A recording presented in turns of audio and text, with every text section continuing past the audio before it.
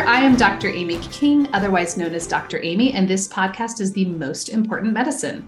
If you're a physician or healthcare provider, this podcast is for you. This is where we learn about trauma-informed medicine and ways to build resilience in healthcare organizations. We do this through your stories and the stories of other professionals. We listen to each other to transform medicine with compassion and curiosity about what it means to be a trauma-informed practice or provider. Every time you join me, I want you to hear practical information and leave with tangible tools that you can use with patients right away. Today, I am talking with special guest, Robin Goebel. Robin is a clinical social worker by training, but now hosts and trains, consults, writes, and teaches hundreds of people on her online platform. And if you're lucky, in person too.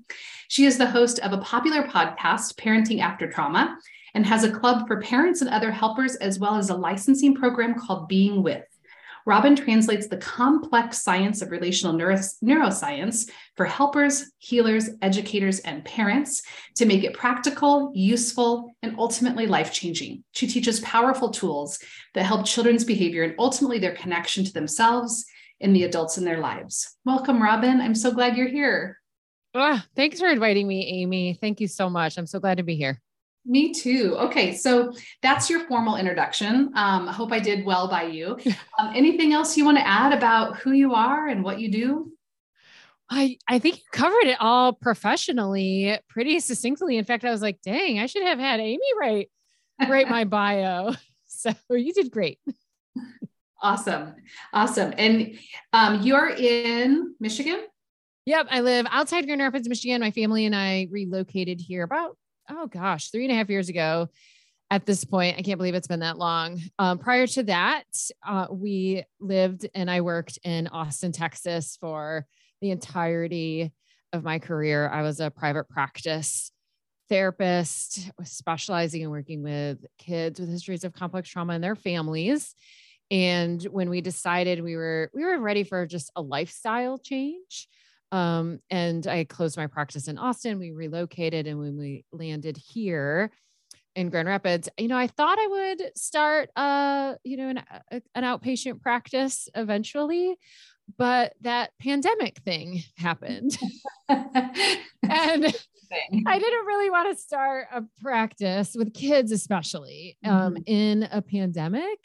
Mm-hmm. And so I really just leaned into the work that I was doing in the interim, which was teaching and training and finding ways to connect with and impact ultimately like so many more families than I could while I was in private practice. And that's been so fun and so wonderful and so rewarding that I see myself just sort of staying the course for now. Yeah. So tell us, how did you get into working with kids with trauma, and how did that lead you to where you are today with your trainings? I think I've always wanted to work with kids with trauma, though. When I was young, high school, graduates, doing my education, I don't think I would have called it that, but I definitely always wanted to work with the kids that nobody else really wanted to work with, or the kids that were just really tough and nobody else knew what to do with. I was inspired by the memoirs of Tori Hayden when I was still in high school. And so I went to college and ultimately graduate school with that in mind. Like, I wanted to work with those kids, the toughest kids. And in graduate school, I did a lot of research on working with kids with reactive attachment disorder. So then that sort of was the direction I decided to go, was working with kids with what we would now call complex developmental or attachment trauma. And I was one of those people that I really never was a generalist. Like, the moment I started practicing and working, I worked with that very specific population, kids who had been hurt and ultimately were in, typically I worked with kids who were adopted and in new families and their families. I've always worked really closely with their families. And then of course I had no idea what I was doing. I was not prepared in any way, shape, or form to work with kids with trauma, let alone kids with, the kind of complex developmental trauma that these kids had experienced. Mm-hmm. And I recognized that almost immediately, once I left school and went to the real world, like, oh my gosh, I have no idea what I'm doing here. And I'm getting hurt at work. Yeah. So I just dove down deep into the rabbit hole of learning about attachment, specifically attachment trauma, how trauma impacts the brain and the body. And then, of course, how early trauma and complex developmental trauma impacts the brain and the body and the developing child. So that's a great little caveat for healthcare professionals who may be listening. How would you define complex trauma for them? Well, trauma is a word that everybody has their own slightly different definition of. So when I think about just straight up trauma, recently I've been using Dr. Steve Porges's definition. Mm-hmm. He says trauma is anything that disrupts the individual's capacity or ability to feel safe. Yeah. Which feels like the most accurate definition of trauma at this point. Mm-hmm. And then complex developmental trauma for me is about those experiences that are occurring repeatedly, specifically in those first early months and years of life, and even before birth in utero. Mm-hmm. Yeah. We'll link up to Steve Porges in the show notes. But you said, you knew you really wanted to work with the toughest kids. Yeah. And I have seen enough of your work. I love how you describe like these big, baffling behaviors. Yeah. Do they still feel so big and baffling to you? Or like, how do you frame it in a way that doesn't feel so overwhelming?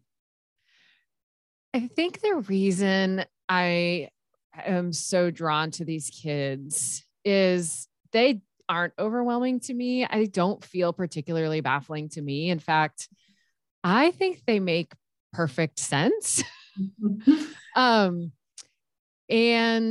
I think that is kind of a combination of some of my training, but also my own history. Mm-hmm. But without question, they baffle everyone else and they baffle their parents. And actually, I'm pretty sure if I was parenting a child like this, I would feel really baffled too. When you're in the trenches like that 24/7, it's pretty hard to stay really grounded and really see behavior for what it really is. But yeah, I mean, everybody else looks at these kids' behaviors and is just like, they don't make any sense. Mm-hmm. And so there is that level of confusion. And yes, that word baffling that folks have really resonated with me using that word then leaves the grownups feeling just so overwhelmed, out of control. They just have no idea what to do with these kids. Yeah. So you said, it doesn't feel baffling to you anymore because you kind of understand it through this lens of relational neuroscience. Yeah. Will you help my listeners understand what relational neuroscience is and why that's a helpful understanding for these really difficult to understand behaviors? Yeah. So relational neuroscience is the language we're using right now to describe a field of study that is looking at the relational, social, and behavioral brain. So there's a lot of stuff that the brain does that I know absolutely nothing about, of course. Same. Exactly. But really have honed in on, how is the brain responsible for or underneath or a part of these relational, social, and behavioral pieces of what it means to be human. And so for me, that started with the work of Dr. Dan Siegel that I was introduced to a long, long, long time ago with his field of interpersonal neurobiology. And now I think the relational neuroscience is broader than just interpersonal neurobiology and includes, just off my head, this is not going to be all encompassing, but things like affect regulation theory, Dr. Shore's work, and polyvagal theory, Dr. Porges' work, the neurosequential model, like Dr. Perry's work, my mentor, Bonnie Badenoch, so there's more folks and theories that are contributing now to this bigger field of relational neuroscience. Mm-hmm. And with regards to these baffling behaviors, for me, especially contrasted to like how I was trained, and my assumption is probably how you were too, in the era of when we went to school and learned about behavior and psychology, that, relational neuroscience helps us understand that behavior is just what we can see on the outside. That lets us know like gives us some cues and clues about what might be happening on the inside. I think we used to think that behavior was mostly within our conscious control. And now we understand that so much, essentially the majority of our behavioral impulses are indeed implicit. Behavioral impulses start long before we're ever thinking about them. And they're driven by a lot of things, but I focus mostly on our autonomic nervous system, and helping parents and professionals see that we can look at this behavior, and instead of staying focused on how do we stop this behavior, we can ask ourselves the question, what does this behavior mean about, and for me, I ask the question, what does this behavior mean about this person's regulation, their connection to themselves and to others, and their experience of felt safety in the world? And then we can sort of target those things. And if we target regulation, we target connection, we target felt safety, ultimately we settle the nervous system. And the language I would use as eventually the kind of pro-social behaviors that we're all hoping to see in kids will begin to emerge. Wow. So give us an example of what you mean by cues and clues, because if you're listening right now, you're hearing Robin's voice, but if you're watching the video, you'll see about 1,000 books behind her. And if I'm a physician, right, or nurse or healthcare professional, and I'm watching this, I'm like, I can't even begin to know all the things that are in that book. So like, tell me, what does this look like? How does it manifest? Yeah. Well, let's use the behavior of opposition. I think that's an easy one to start with, deconstructing that. The behavior of opposition, and noticing that a child is being, non-compliant or uncooperative, refusing to, take care of what they're supposed to be taking care of. This is so good, Robin. This is every pediatric well child visit right now. So I know, right? You just hit it on the head. Okay. Yeah, go.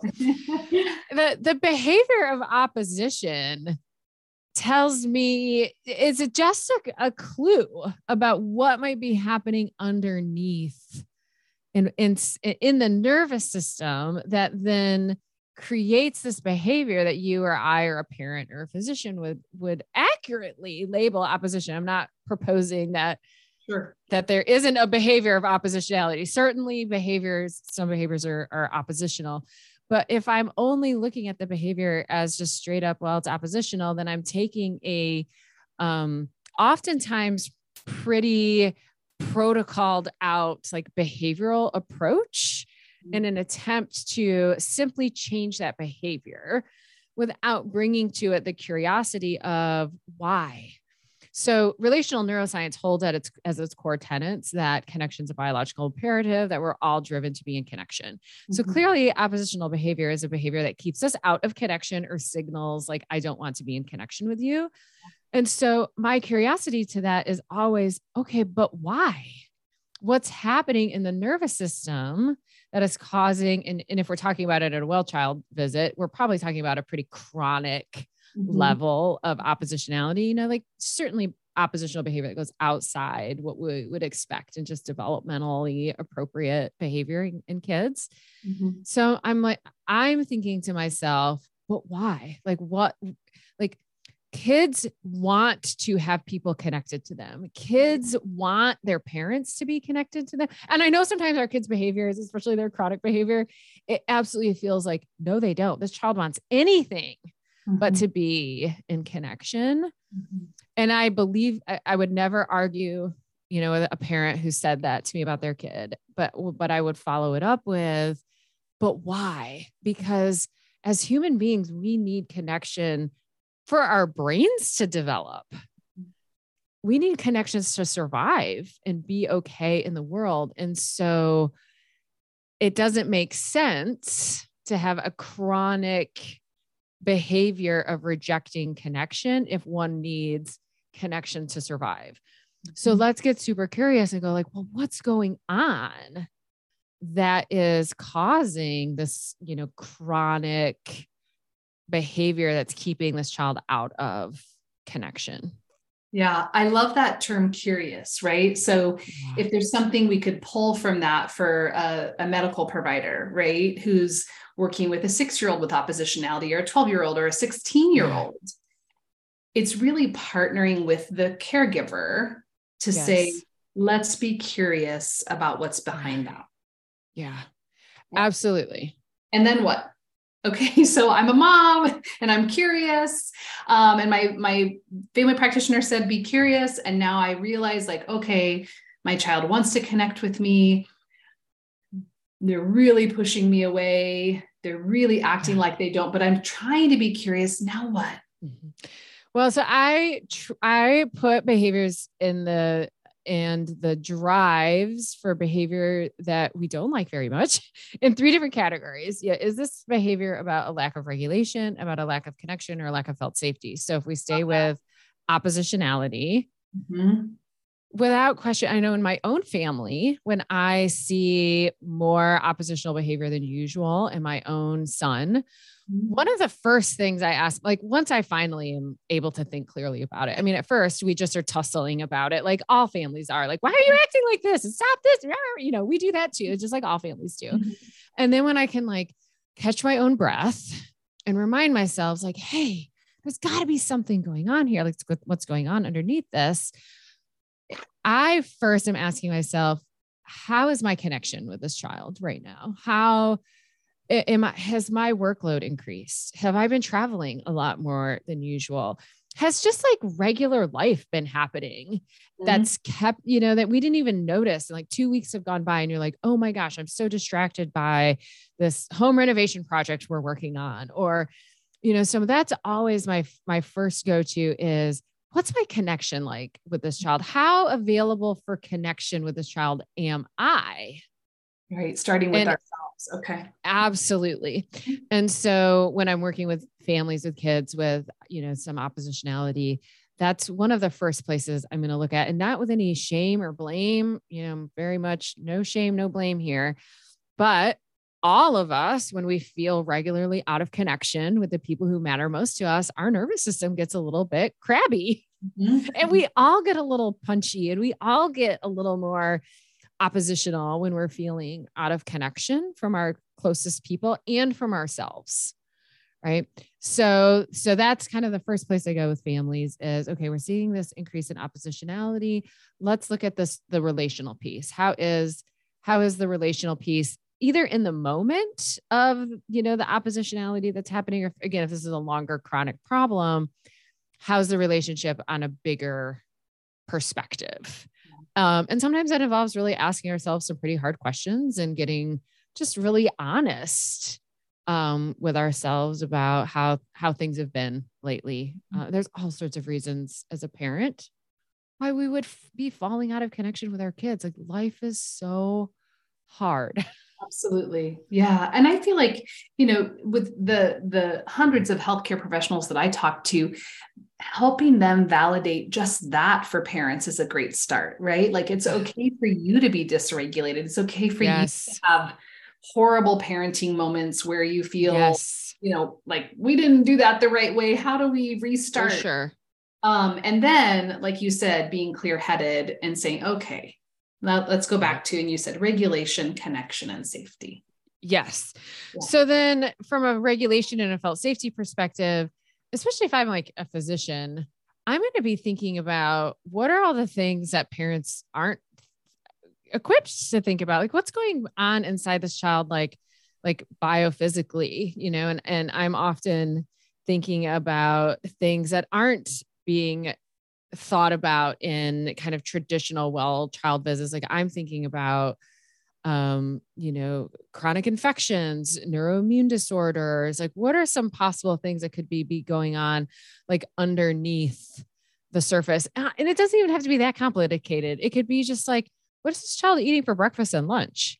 And are they like my kid, I swear, would walk out the door in the morning and I don't even know when he would eat for the first time during the day. Right. I mean, he's a teenager. He's like, Mom, but that impacts him, right? Like he can't go 7 hours on a Pop-Tart Gatorade.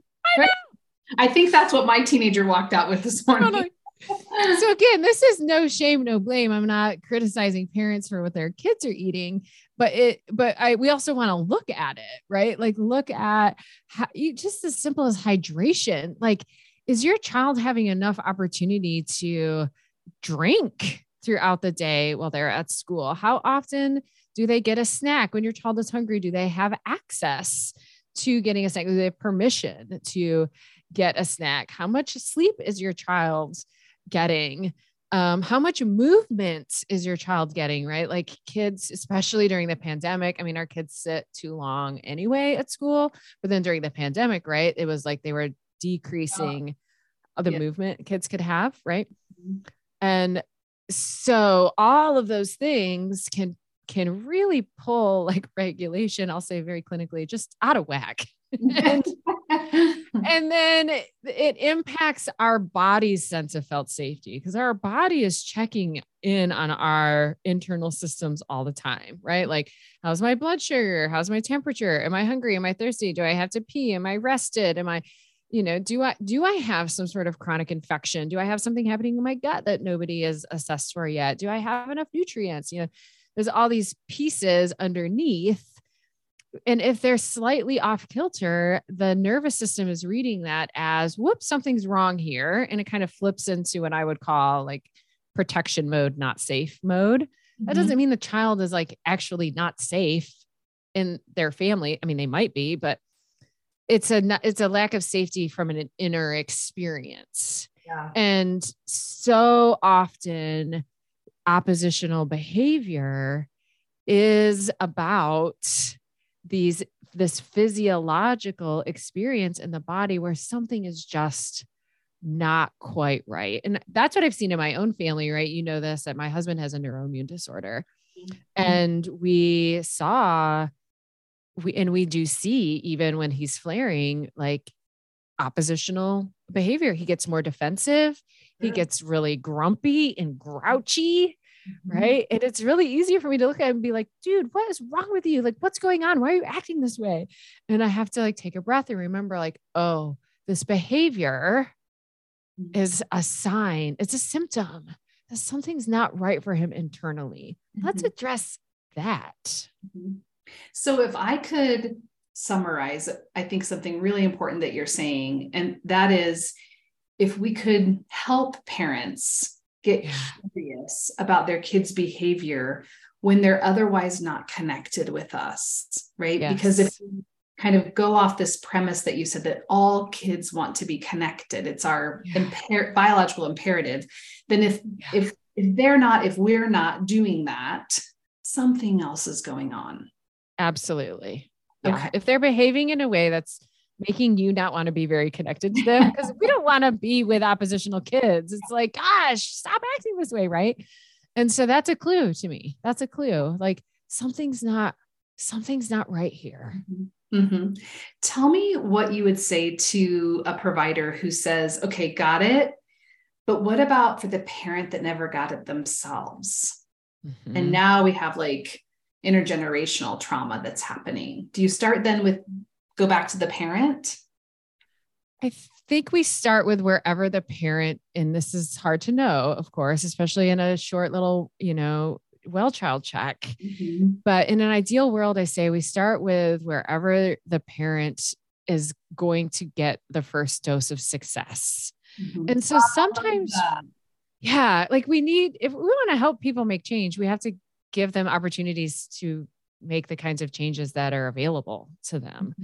And so for some families, I mean, it can be really clear that, wow, this family really needs therapy. Like mom, dad, grandma, who's ever taking care of these kids, like, wow, they really deserve therapy.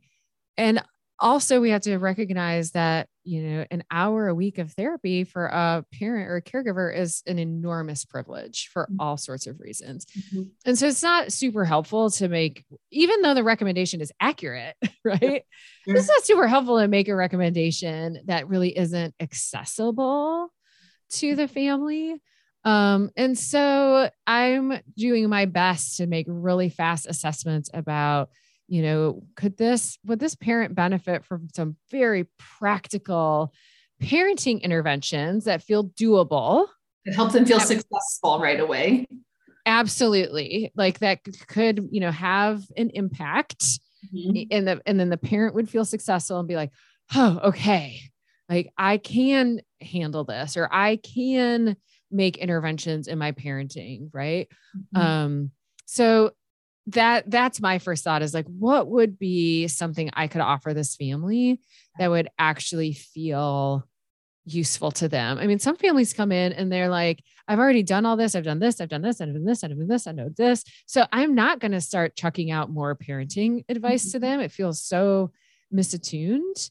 Mm-hmm. And instead I might say like something like, wow, yeah, you're right. There's got to be something else underneath all of this that we just haven't discovered yet. I don't know what it is, but something else is going on. Mm-hmm. And maybe your child does have some sort of unknown, like undiagnosed chronic infection or, whatever. I have to use my cues and clues from what they'd already told me. But my whole objective in that, especially that first mm-hmm. contact, is what's accessible to this family. What will actually help them feel really seen? I love that approach so much, Robin. And I think the really cool thing is that now you're going upstream and you're saying, okay, now let's partner together and be curious together about what might be going on. And, for people that listen to this podcast, I mean, that in and of itself is what it means to be trauma informed, right? To just watch for the clues and cues that are there and kind of be fluid if you can. Yeah. I think so. And to really believe families, I think that's something I hear so often from families who have kids with complex trauma histories or who have something that is more in the neuroimmune, category, like a Lyme or a PAN or a PANDAS or something mm-hmm. like that, is that they feel traumatized by how their providers are minimizing their symptoms and complaints and continuing to, blame it on parenting or make the same referrals over and over and over again. And I think there's so much power, even in a medical professional and mental health too, of saying like, wow, I don't know what's going on with your kid, but I can tell that you have done, X, Y, and Z already. And so I'm not going to keep recommending them. Mm-hmm. And I'm not sure if I can help you and your kid. Like, I think there's so much power in just being straight up honest. Like, I'm not sure if I can, but I can tell that by you telling me what's going on in your family, that things are so hard right now. And if I can help you, I absolutely will. Oh my gosh. You and I mean, like peas and carrots, right? Validate the experience of the parent or whoever, the caregiver, the resource parent, whoever is sitting in front of you, instead of handing out more tips and tricks, just pausing saying, this is really hard. Yeah. It's really hard. I think that goes a long way. I'm sure you have. I know I have seen parents in tears just by having the helper that's in the room with you say, wow, I haven't seen behavior like this in a while. This must feel really tough. Yep. Yeah, absolutely.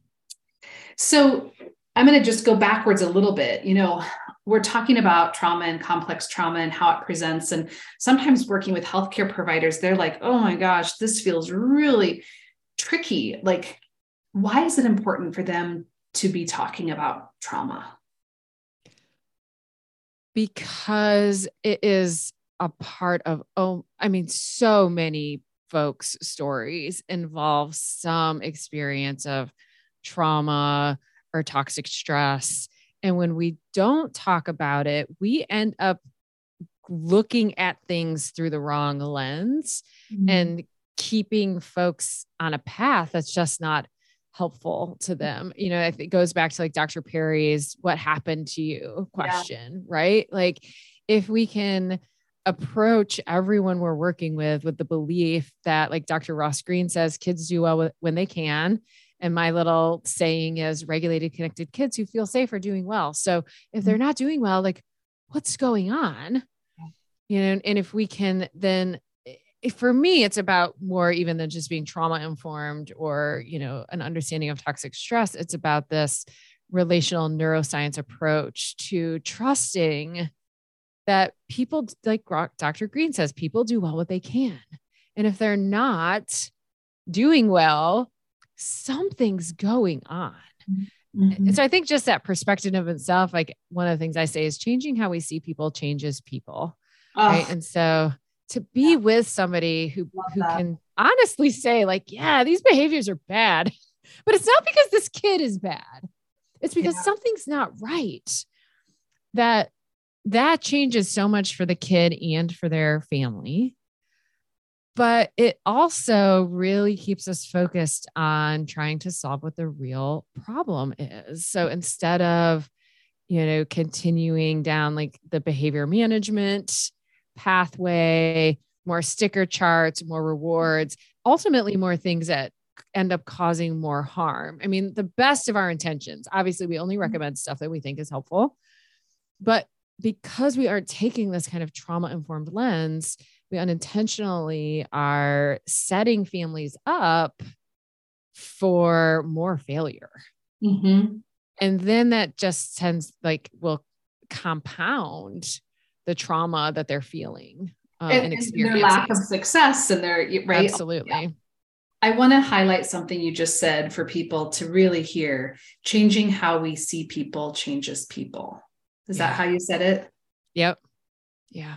Can you think of a time or a story in your practice or working with a kid or a family where you saw that in action?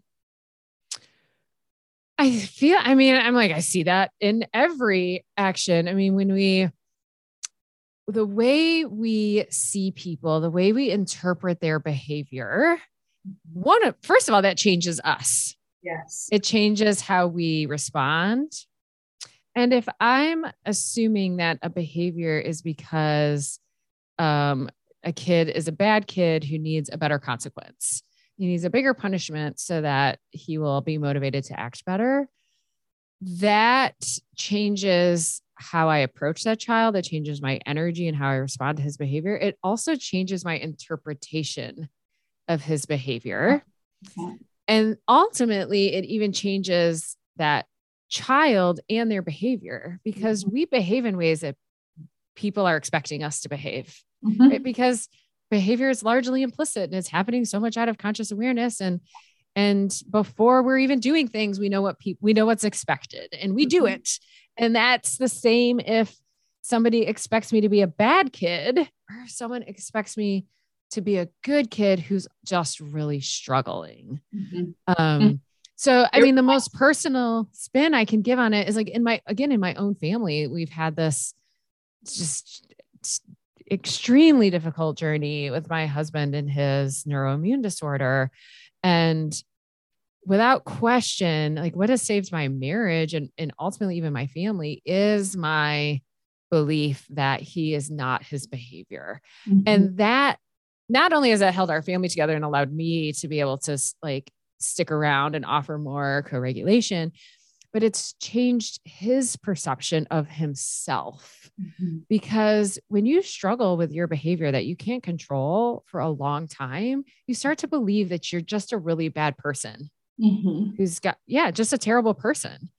And so part of what my husband has needed is for me to stay really anchored in that is not true. Like you have an illness and the symptom is behavioral. That's all it is. And he has needed me to stay anchored in that so he can see himself like through my eyes. Wow. Oh, thank you for sharing that. Yeah. Yeah. I think that's probably true for so many families. Absolutely. Yeah. One question before we do some rapid fire. I'm sure you hear from lots of families and lots of helpers and lots of people that you train, things that healthcare professionals do really well to help families and things that they really can mess up or get wrong. And again, no shame or blame, but I do think people look for practical tools here. And so what's one thing that you hear that is going really well in the world of medicine and one thing that you just wish would stop? One thing that's going really well in the field of medicine is that more and more physicians are taking a broader lens on kids' behaviors. And instead of making a really quick judgment on like, this kid just needs better discipline, even if they can't diagnose the problem in that moment, there is at least a pause of, wow, I don't know what's happening in your family, but let's like put our heads together because you've already done all of this. Let's put our heads together and see what you haven't done yet. I mean, I really, truly am hearing that more and more and more often of physicians being willing to set aside, their handouts or their, quick tips and tricks that a desperately struggling family is just like, oh, I tried this 9 years ago. Right. Yeah. Didn't work then and it's not working now. Exactly. So I really have seen so much shifting in that without question. And then I think the thing that is still really hard is when parents are desperately, looking for support in their kids' behaviors that are, parents are at risk of losing their jobs because they're late for work or because they're getting called out of work so much. They're at risk of their kids getting expelled from school, right? Like they're so overwhelmed at like the extreme negative consequences that could come from their kids' behaviors, and not just their kids' consequences, but like the consequences for their family. Mm-hmm. And then they're given parenting advice about punishments, consequences, ignoring bad behavior or, yes,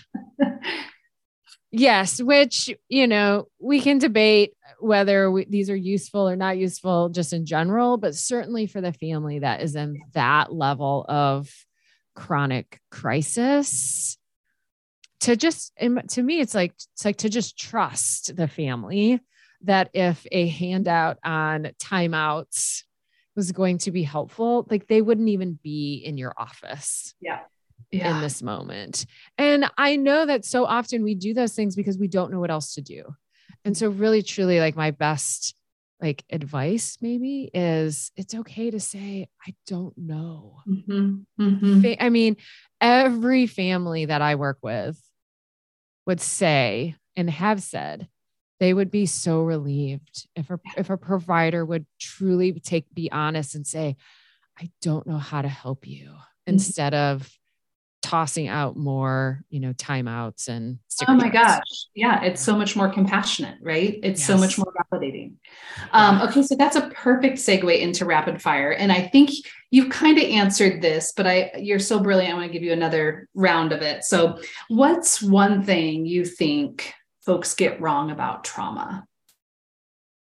That it is a thing that happened once, and that people need a short period of time to get over it, and then it doesn't impact them anymore.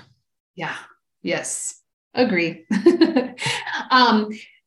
Seeing everything that you've, done in your work and the families that you work with, Robin, if you looked back and you got to go back and talk to young Robin, baby therapist, mm-hmm. What would you say to her? I would say, oh gosh, that feels almost a little bit emotional. This is so hard, and you are doing an awesome job with what you have available to you. Mm-hmm. And it makes sense that you don't know what to do with these kids and families, and you'll learn a lot of cool things to help them, but actually young Robin, the most important thing you give these families is just you. Like, just keep showing up, just keep being authentic, just keep being honest, just keep loving them. And the tools and techniques kind of come easy after that. Wow. And it's super hard to trust that when you're brand new in the field. Well, and I have to say, like, seeing all of the incredible work you do now for families and kids and professionals, it's no wonder you walk them on that same path. Yeah, you really do. I hope so. Thank you. Yeah. So often in healthcare, people get intimidated by professionals, right? You shared vulnerabilities already, but will you tell the audience, like, what's one thing that makes you a messy human? What's one thing that makes you perfectly imperfect as a human? Oh my gosh, everything. I mean, I am so comfortable with my humanity in that I mess up all the time. I mess up as a partner.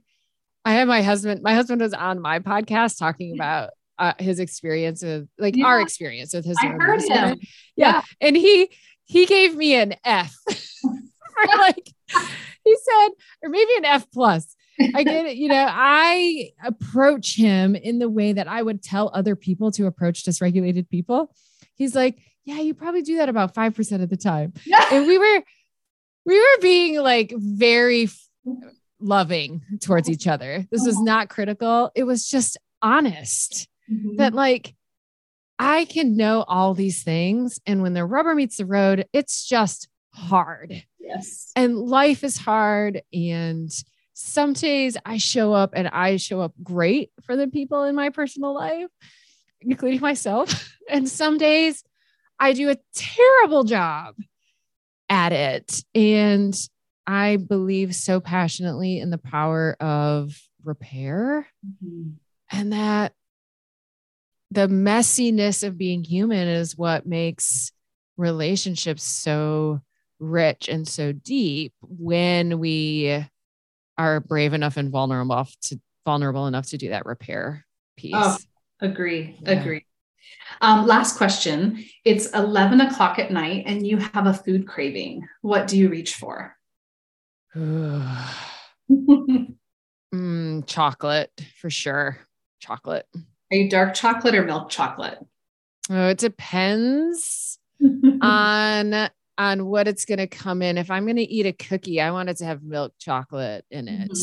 But if I'm just going to eat a nugget of chocolate, I'm going to go for dark. Oh my gosh. Yes. Yeah. So I'm going to link up to all of the things, all the ways to reach Robin in the show notes, your website and ways to work with you so that people can know that. But I just want to thank you, Robin, from the bottom of my heart for being your messy human self and for what I know, because I listen to your podcast and I follow you, is changing the world for kids and families. Just you're normalizing and you're validating and you're beautiful in those spaces. So thank you for what you give back to the world. I want y'all to go and check out Robin and all the things she's doing. Thank you. Well, thanks for saying all that, Amy, and right back at you, of course, and all the important, amazing work and that we also can be connected to each other. That is such an important part of this, that there's, a handful of us that are with each other behind the scenes. And so I'm grateful for you in my life, as well as in the lives of all of the people that you help and touch. Oh, thank you. Well, that's it, friends. If you like what you're hearing in this space, I invite you to join us in the Provider Lounge, a learning collaborative to build resilience. It's an incredible group of physicians who meet monthly, get CME, and lean into conversations about trauma, resilience, and other tough topics. This is the most important medicine. Keep listening to other people's stories and let them transform you, and keep sharing your own, because your humanity will heal others. We'll talk soon.